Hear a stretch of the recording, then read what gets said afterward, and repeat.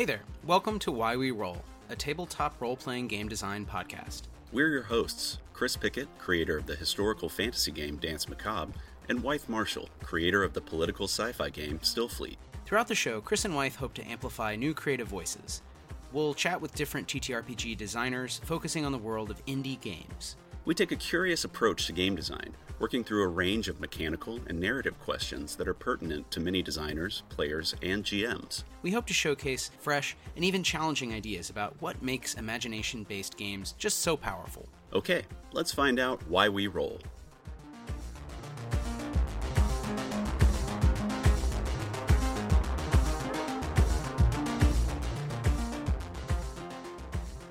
Hey, what's up, Chris? Hey, what's up, Wythe? Here we are. You know, one thing that might be useful is having like a teaser convo that we could use in the stream, just as like a super short intro to the show. I guess we could talk about some basic design ideas or philosophies that we both like, that we both use. Yeah. Would you want to do, not to put you on the spot, but like a quick pitch, like what's going on with your game and, you know, some of the design things you've been thinking about, things that have been fun, things that have been. Yeah, for sure. Yeah, so I'm working on Dance Macabre, which is, I don't really like the term, but it is a Souls-like tabletop RPG game. It is specifically designed for one player and one GM, and uses basically just pretty simple dice pool mechanics to, you know, resolve any kind of check or any kind of action that the player might take that has a risky outcome. It's set in kind of semi-historical 14th century Europe, France specifically, right after the Great Plague, after the pestilence. Death has abandoned the world. So you're working in a time where whenever a person, and kind of working this out, but possibly animals too. But whenever something dies, they reanimate within a short period of time. But every time they come back corrupted. So it has a huge table of D666 mutations, which are called corruptions in the game.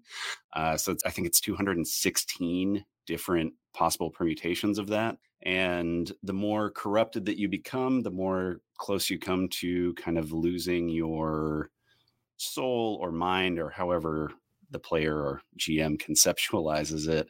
And that's kind of the way that the player can actually die in the game, is that you don't die, but you just become another monster in the landscape. So yeah, I mean, that's kind of the basic concept of the game.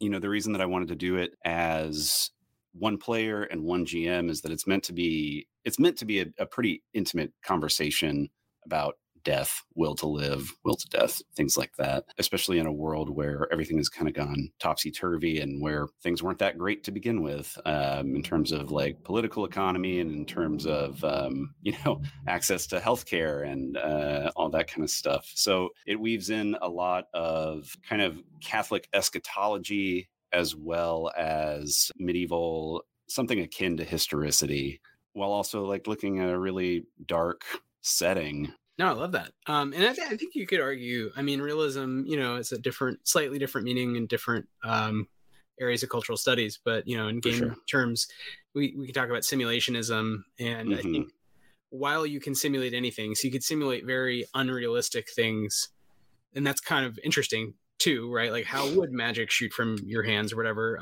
We don't know in real life, but we can simulate it in the magical physics of a fantasy game. But I think it's interesting to think about simulating realistic issues, like realistic political, economic grind, as well as alongside. And I think that tension is what's interesting about what you're describing. Like, there's a realistic late medieval England vibe with this kind of magical, corrupt, dark, demonic world where death has abandoned Earth, and that actually turns out to be sort of horrible. So I think that tension's super interesting. So I like thinking about that a lot, because I like hard science fiction, but I'm often accused of designing games that are very soft sci-fi, to the point of being called melting or goopy, in terms of their realism. But I like to think there's an underlying baseline, like, but most people are just space peasants, realistically modeled. And the fact that, yes, all this other crazy stuff exists. Well, that's because it's a game and it's fun, and why not? It's in our minds. Right. Well, yeah. I mean, at the end of the day, it's still fantasy, right? And I mean, I think a part of the beauty of role playing games is that you can do what you want within the world. So I think building out like if you want to have some level of realism, or if you want to have simulation of reality or whatever, that, like, for me, that comes from setting, and that comes from the economies that you put into the game, less so how people interact with the world, because ultimately people are going to do whatever they want to do, whether it's be a murder hobo or whatever else people do in the game. But I think but what I'm saying, it relates to the mechanics and the setting. I think it's maybe where we align, to your point about, like, well, what is it that we have in common here, and why are we doing this podcast? It's like, because there's a difference. Like, when I love some anime, like I grew up with DBZ and Neon Genesis Evangelion and stuff, but most anime I find is literally impossible to parse. Like, I can't parse the emotions I'm supposed to feel, and it just sort of is a meaningless wash of like screaming and color, regardless of genre. It's because everyone is a murder hobo. It's like there are no normal people. There is no attempt at that realism, that grounding. So I think the difference in maybe Danse Macabre and Stillfleet and games like that is, and I'll say that's a critique. I mean, I like Merkborg just fine, I guess, but if everyone is a kind of low level metal, halfway to a zombie already murder hobo, then again, like, well, where's the tension? Like, everyone is just a criminal, so who cares? It's like the world of Cormac McCarthy is interesting because most people aren't that, and the heroes, the anti-heroes, are murder hobos in actual, let's say, from somewhere between 1850 and 1950, Texas and Mexico. And so the fact that they stand out, and I think that's what I wanted out of Stillfleet, is like, you work for the company in space, which is basically evil, and you have to somehow figure out what to do. And you're highly trained, and you have all these amazing powers and architect, restored high-tech weaponry and stuff. Most people are not that. Most people are algae farmers. And I think that makes it much more interesting, because if everyone you meet, you have this anime encounter with, it's like, I don't know. I've just never had that. Like, it's possible in life for me to come up with analogs of, like, doing amazing epic stuff, but that would be the extraordinary, the, like, rare moments. Whereas, like, most things, mostly when I go to the bank and, like, deposit a check, no one jumps out of the bushes and is like, now you've crossed my path finally, and like, that would be really difficult. And I don't understand how that would just be an absurd universe. It's like, well, let's play a role-playing game where everyone's Jello. It's like, okay, I guess you could, but so anyway, I just in defense of what you're saying, like, it's not that I love realism, it's that I love the tension between realism and something else. And the something else is, of course, why we play these games to a large degree. Nobody wants to just role play our shitty lives. Well, that's been a funny thing that I've been thinking about in Danse Macabre, in terms of, like, again, political economies and things like that. And to your point, like, in the setting that I've chosen for 14th century Europe, it's like the vast majority of people were villeins. They were peasants. They didn't have money. They didn't have property, completely abused, completely, like, lumpen proletariat, just fucking down in the mud every single day. And I think in fantasy, a lot of the, like, heroes that we think about tend to be akin to aristocracy or nobility or something like that, which is something that I really wanted to break away from. And so it's like, in Danse Macabre, you are a villain. You aren't anything special, really, which does kind of go to the Morkborg knave kind of idea, where it's like, you're not a hero, you're just a person. But then, like, the thing that I've done in the rules that I'm writing is that the player character is called the supplicant, the last supplicant. And the idea is that you've been kind of chosen for this duty to, like, find death in this deathless landscape. So it's, like, you are just a peasant. You're kind of nobody. You might, like, there are backgrounds that you can have, different professions like smithing, farming, herbalism, things like that, like actual real world applicable skills. But at the same time, like, finding that inroad to being like, oh, you can be a hero, even though you're not nobility, you're not, aristocracy, which is also, I don't know, it's important to me to, like, I don't know, find a way to fight the man, So it's like, just, don't put people in the position where they already hold power. Right. That's something we both obviously align on, is how, what are narrative structures, to use a term of art, where that's the case, where you're somehow fighting power or refusing power, or you have power, but you want to give it up, or whatever, or you're rising, you're a villain, and you must, bring the end to feudalism. Right. And that's an interesting, question inherently to me, and I think makes games inherently interesting. Yeah. And then you can layer on, because I think of, Spire, came out while I was still, like, I'd written Still Fleet, but hadn't really published it. And it's like, wow, okay, this, in my mind, it's like great minds think alike, right? It's like, here's another game where, in a way, the whole thing is the narrative structure. Like, the setting is cool, whatever, who cares? But Yeah.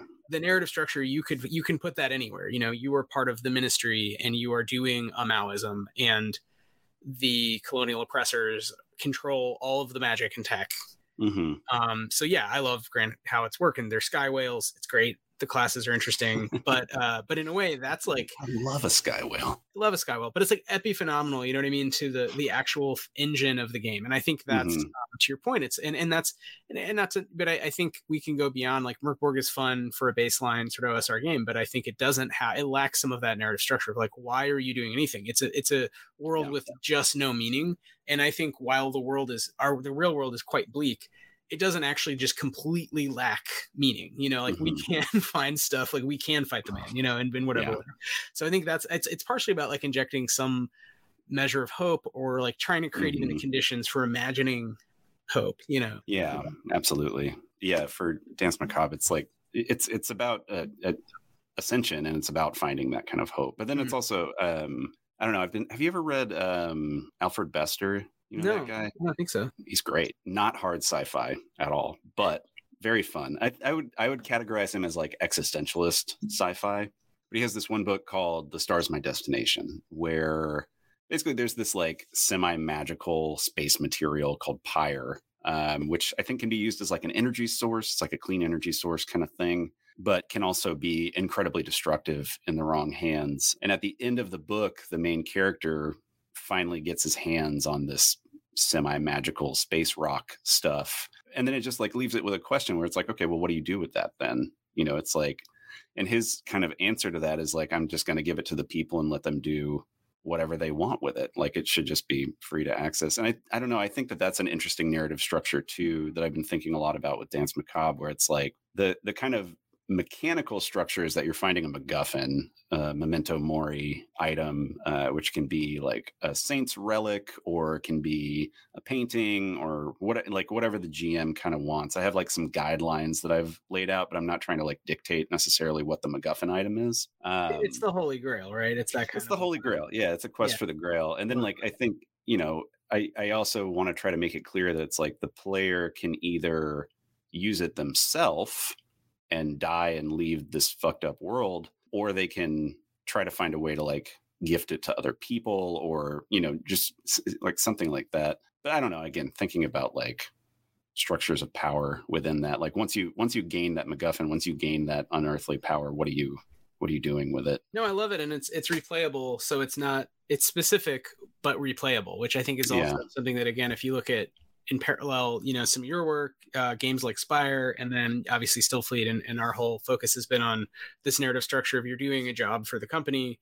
You also hate the company, so it can go, there's a whole spectrum from you just do the job to you refuse to do the job, to something in the middle where it's a campaign, which is kind of the intent, where you kind of over time begin malingering and lying and building your own base of power, subverting, or there's factions that arise. And that kind of narrative structure, I think, is fun because it drops the player into a very specific, like, you have a thing you need to do, and so they get interested in it just because that's, players kind of want to be told to some degree, like, let me do something.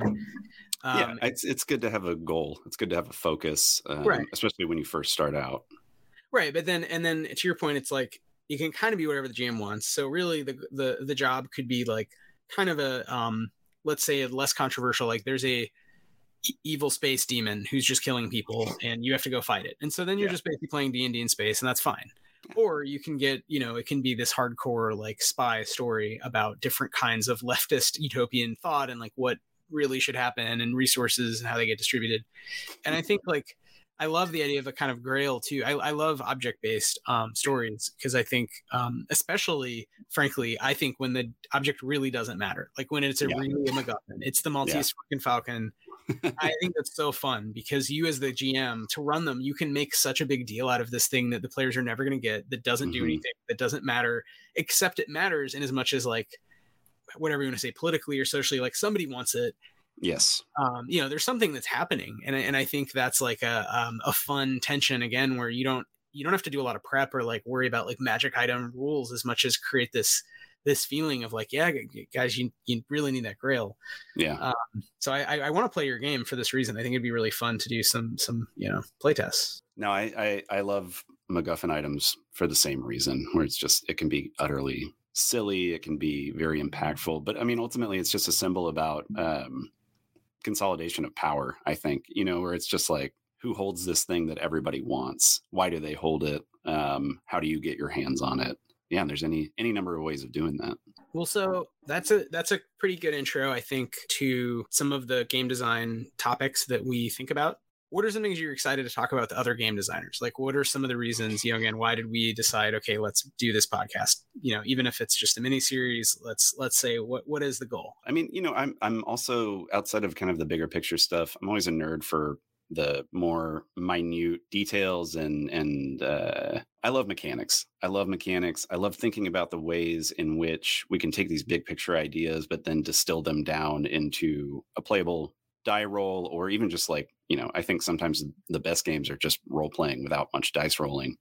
So like, finding the ways that you kind of translate that is always super interesting to me. Yeah, I think that's one of the main things that I'm pretty excited about, is just hearing about different people's design philosophy about, translating these kind of like bigger picture economies, bigger picture worlds that they want to build out, and how you, again, distill that down into legible, playable, fun mechanics. Because there's also a lot of games that have great ideas, but become clunky mechanically, or repetitive mechanically, or just like, it's not fun to play, so Right. I don't want to engage with it, even if I like the concept, even if I like the setting, even if I like the potential characters that you can build out. I mean, like, not to talk too much shit on Wizards, but that's how I feel about D&D. It's like, even with 5th edition, which is supposed to be very streamlined, there's too much going on, and it doesn't feel that fun to me. Well, I like a lot of stuff going on, but I agree. Like, in running it a few years, like during the height of COVID, it was like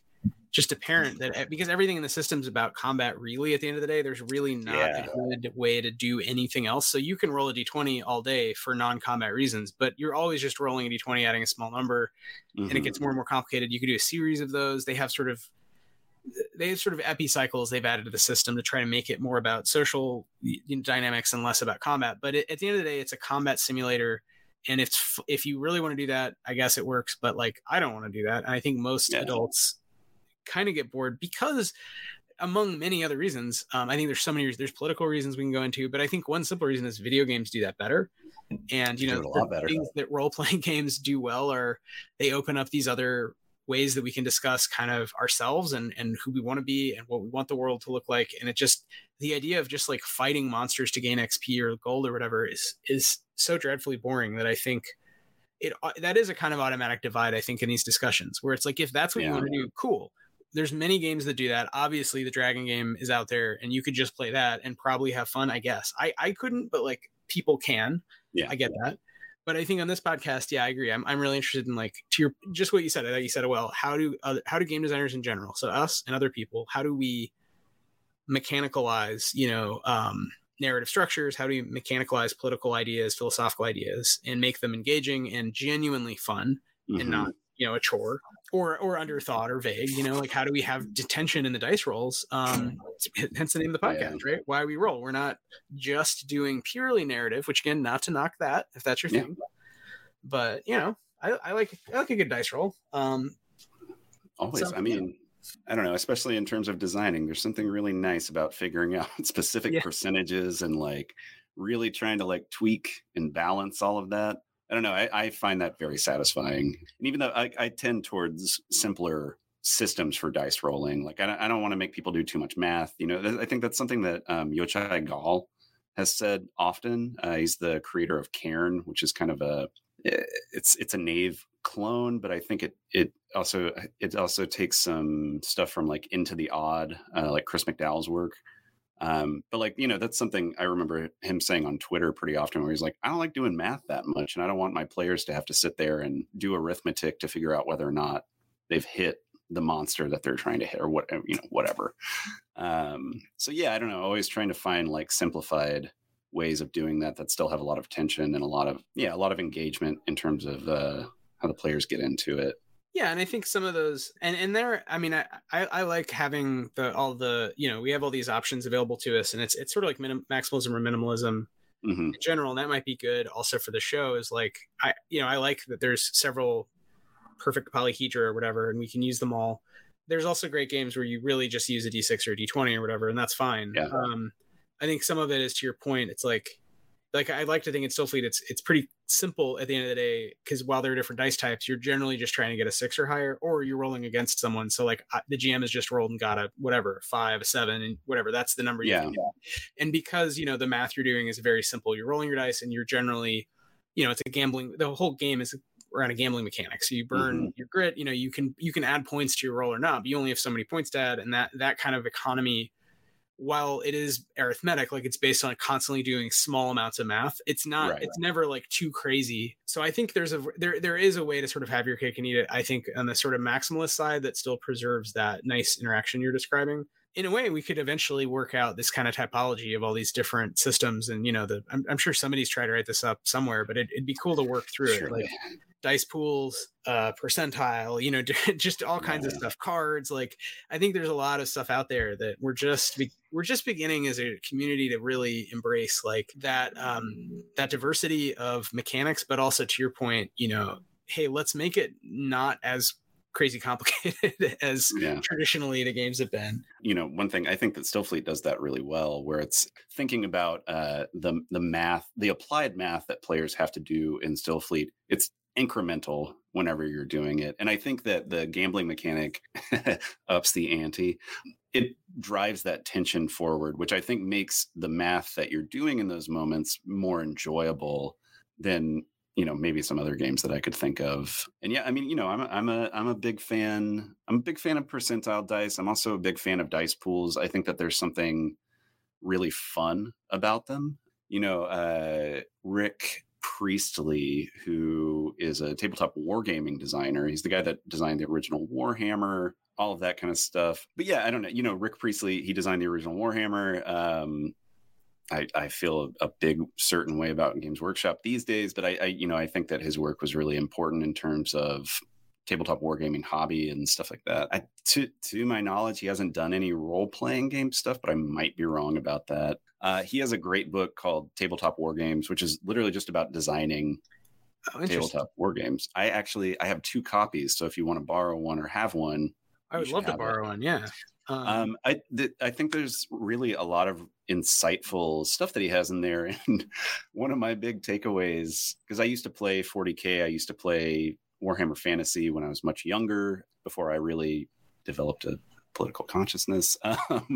Like one of the big takeaways that I took from his book is he's just like, throwing buckets of dice is fucking awesome. It feels it feels good to have just like 30 D6 in your hand and just to throw it on the table. And I don't think that that's really appropriate for tabletop role-playing games, because again, like that it takes up too much time and eats away a lot. But that is why I like dice pools a lot, where it's like I can literally count my character's attributes in my hand and then toss it, throw it, see the results relatively quickly. Yeah. I mean, that's something I'm doing in Dance Macabre. It's all small dice pool based. You get a hit on a 4+, you get a miss on a 1 through a 3. There's different modifiers that you can apply to that, but it basically just at a glance, you can be like, okay, I have 3 hits. I have 4 hits. Right. Yeah. I mean, I have not liked pool games in a while. I'd also agree with, I played Warhammer 40K and thought it was, obviously there's some seductive elements to that universe, and the Infinity version. I loved the Skaven, so I always wanted to do 40K but with giant rats, so I could be a rat, with a laser. I think they mobilized, obviously a lot of elements of like both parody of right-wing government stuff, but then also it just slides into, non-parody, That's which is why yeah, we that's don't play it today. yes, But that's the problem. but like the dice stuff, I remember not thinking was super fun. I also didn't think it got in the way. I mean, it was pretty clear. I thought it was smart given you had this whole ping pong, like we play on a ping pong table, like full of Yeah, figurines, and you had to manage them. And so because it's all the same kind of dice, you could put them near. Like I remember there's a physicality to it. And I just haven't played games like that in a while. Like we stopped playing before the pandemic because most of my friends had kids. So we really stopped yeah, playing around a table. So I play all the time, but it's almost always through Discord. So I do think for me, that was very influential in terms of my design practice, just because it's like, well, I don't even play physical games, so I'm not designing physical games. I'm imagining that everything's theater of the mind or VTT, and I'm on a screen, which isn't good. It's just like, it became the backdrop of my life even yeah. before, the pandemic. There shouldn't be a value judgment attached to it. It's just it is what it is. It's just the medium that's most accessible at the Yeah, moment. And I mean, I think that's an interesting question that we can pose to guests too. It's like, has that changed your praxis in terms of right. how you're designing? Are you thinking more about VTT? Are you thinking more about streaming, or are you still designing for the table? I don't really know what the implications of any of that is, but it is interesting to me. But I think I would never, and I also should say, in terms of dice pool games, I love the White Wolf games, and that's what I played as a kid.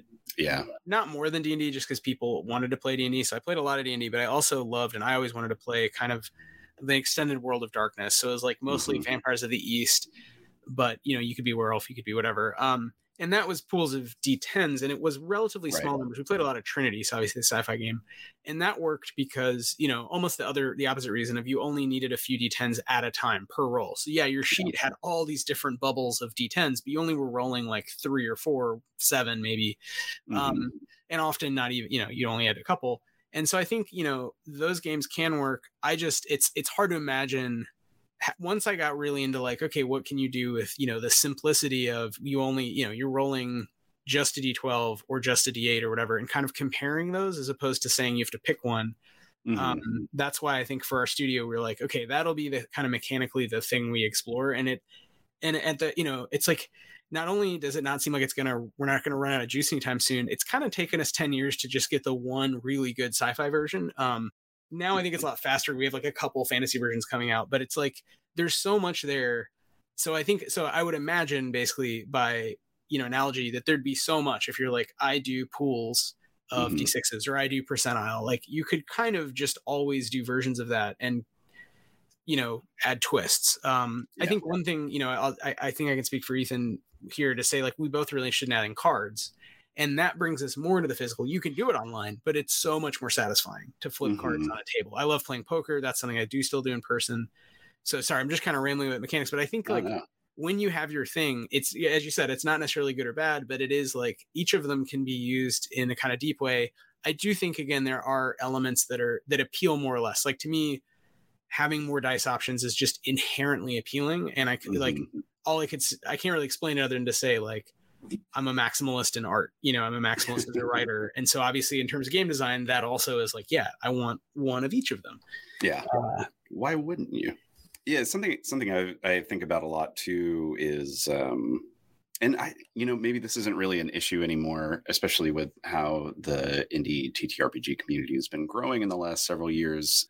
But I always think about like accessibility driving simplicity. So, for Dance Macabre, it's all D6s. It's a D6 dice pool. You're maybe throwing 3 to 6 at a time, something like that. But yeah, I don't know. That was something that I was thinking about a lot, where it's like, I could do D10s, I could do D20s, I could do D8s or whatever. But something that everybody has is definitely a D6. But then again, thinking about the audience that it's going out to, they probably have 20 or 30 sets of polyhedral. Yeah, man. So it's kind of like, it's a little bit of a moot point, but still, I don't know. It's something that I like to think about. I think that's noble, but I think you can only make, so this came up in a different context that I can speak to with Sylphie, but like for us, like we do so much, we're kind of Discord focused, and eventually we'll be sort of alchemy focused, fingers crossed that's coming in September. So I think, for us, it's all there. It's like you click a button and it happens. You don't even need, like, I have a bunch of physical dice. They just sit there collecting dust, right? Because why would I roll them in front of myself when it deprives the players of the genre, if I'm jamming a game, if they see my roll and it's like, okay, now it's on you. What are you going to do? Like, you can burn all your grit. You can use some crazy power. But that aside, I also think there are real accessibility questions, and that's a really good point. But I think sometimes you do have to make the hard decisions. Like the one that I'll mention for us was the redactions.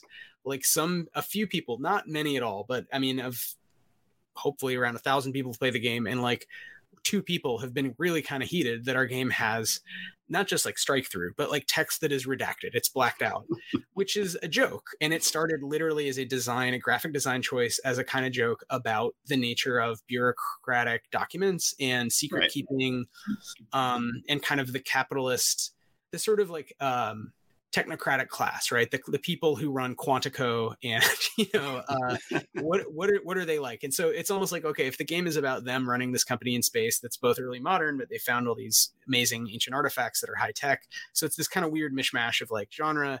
This will be a way to cue the reader in visually right away that these are some assholes, right? However, some people have just been like, I really want to know what's under there. And it's like, it literally was originally just jokes. Now, of course, I do try to write little bomo, of like fun lore kind of things, but it's nothing like you literally can never read any of them and play the game and it works exactly the same. None of them are rules, none of them matter. And you can find them all in the PDFs. You just would open the PDF and like select the text and you can see it. But that has annoyed a couple people to the point where they're like, I'll never play your game, I hate it. And I'm like, all right, like fair enough, that is an accessibility thing, but we made a choice and we all like check in and we're like, we're sticking by it, like we think it's rad, so like clearly that makes it less accessible. But I kind of feel like in the age when most people have access to PDF readers for free easily, like it's not that inaccessible, Well, you're also not redacting anything that would change accessibility to play. That's the thing that I'm tripping up on, where it's like, I don't personally think that's an accessibility issue, because it's using graphic design to do world building or lore building, right? Like that's right. That's kind of the point of it. So it's not like you're redacting rules or making like limiting people's access to the game itself. But I mean, one can make that. I mean, I can understand if your thing is like, hey, maybe I don't have great vision, or I'm not great at computers, or it's a pain in the ass. Like, there's a counter argument. It's just, I guess my point is like, sometimes you do have to just say, well, we've done it this way and you can do it a different way if you want. There's other games that do different ways, and I think it's a spectrum, because I think you could imagine a game where like to play the game, you have to buy a special object that costs $100. And in that case, will you play it? Will I play it? Probably not. We'll probably look at it and be like, yeah, cool, but I don't really want to, like, in addition to like I'm saying, like, you buy the book and then you still have to buy something none of us own, to your point about like tools. I guess that's how Warhammer, I think also as you get older, it's like, oh yeah, it looks fun, but also, do I really want to spend that money? Well, and I mean, we could get into a whole thing about Games Workshop's pricing schemes, and I mean, there's like a whole. It is the biggest fucking scam. It's like I don't want to go like daytime radio host on this or anything, but like it's a fucking scam. More than Magic the Gathering, or similar to? I would say same but different, maybe. Like, Magic in a lot of trading card games, TCGs tend to deal more in rarity than Games Workshop does with its miniatures. But what Games Workshop does is they base pricing on in-game, and I mean, this is kind of true for Magic, but I think there's a different economy happening with Magic or other TCGs at the same time, where it's like, you want to like collect the Charizard and whatever. Right. It's basically, it's pay to play with Warhammer, which of course it is, right? You have to buy the miniatures, you have to buy the paints, you have to do all that stuff. But then they scale it up. And so like individual characters or units that are particularly powerful in whatever their current rule set or whatever their current update is, tend to be priced 10, 20, 30% higher than other units that you're going to end up buying. Right. And that's how you can get an individual plastic model that literally takes maybe 2 pence for Games Workshop to manufacture, because they own the molds, they own the company, or they manufacture everything in-house, right? So they have an incredibly streamlined production system. Maybe it takes 2 pence for them to produce this little plastic miniature that's about 2 to 3 inches tall. And they'll charge you 50 or 60 or 70 bucks for it based on the in-game stats and lore for it. Crazy. So it's like, if you want to have a competitive army, which I think most people that play that game do. Like I know very few people that play 40K casually. It's a really competitive scene. You gotta fucking shell out for, what materially amounts to nothing. I'm not competitive, so that's one reason TTRPG is always a favorite. Like, I want to explore, not, Same. I mean, I love tabletop wargaming stuff more for the hobby side of things, frankly. Like I like showing off painting. I like doing the modeling and stuff like that. Right. I'm fucking bad at playing the game. I always lose. And after a while, it's like, well, I don't want to be in a tournament. I don't want to, it's just embarrassing. Right.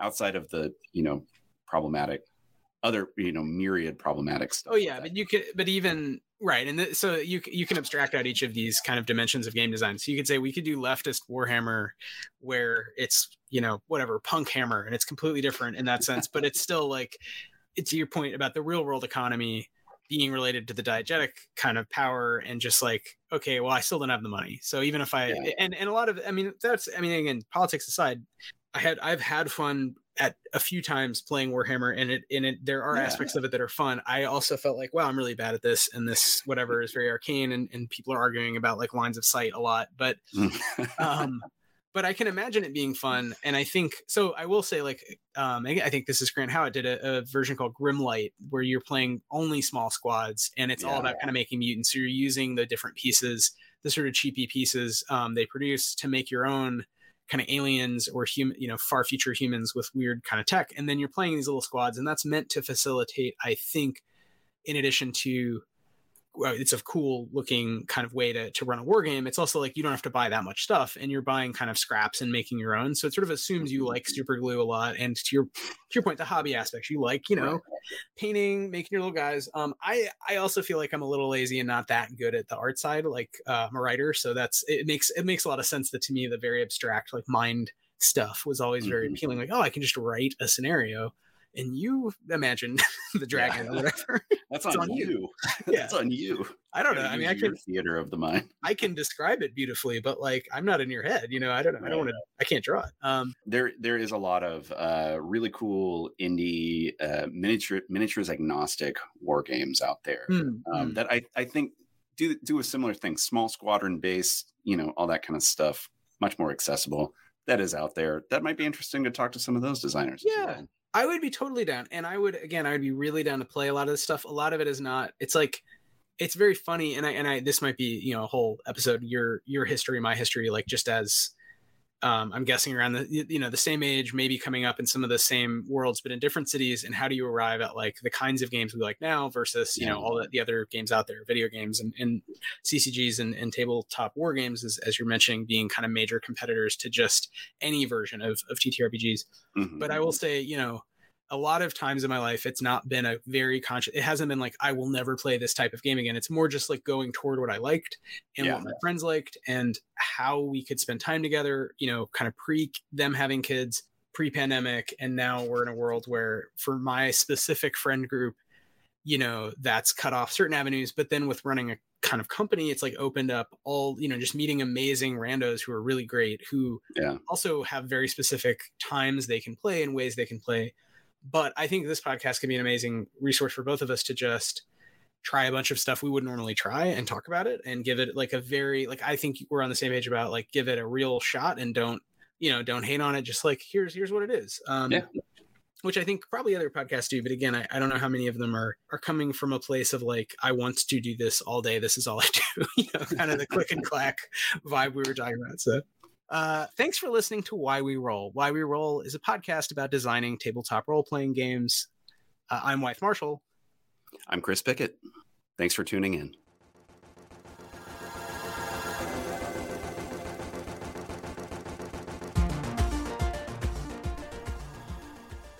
Thanks for listening to Why We Roll. Our theme music is by the brilliant Sam Tyndall and Arpline. If you enjoyed the show, please subscribe wherever you get your podcasts. You can find us on Twitch and what used to be Twitter at Why We Roll, and on Instagram at whyweroll.pod. You can find out more about Dance Macabre at timespaceplace.itch.io/dance-macabre. You can find out more about Stillfleet at stillfleet.com. Thanks for listening.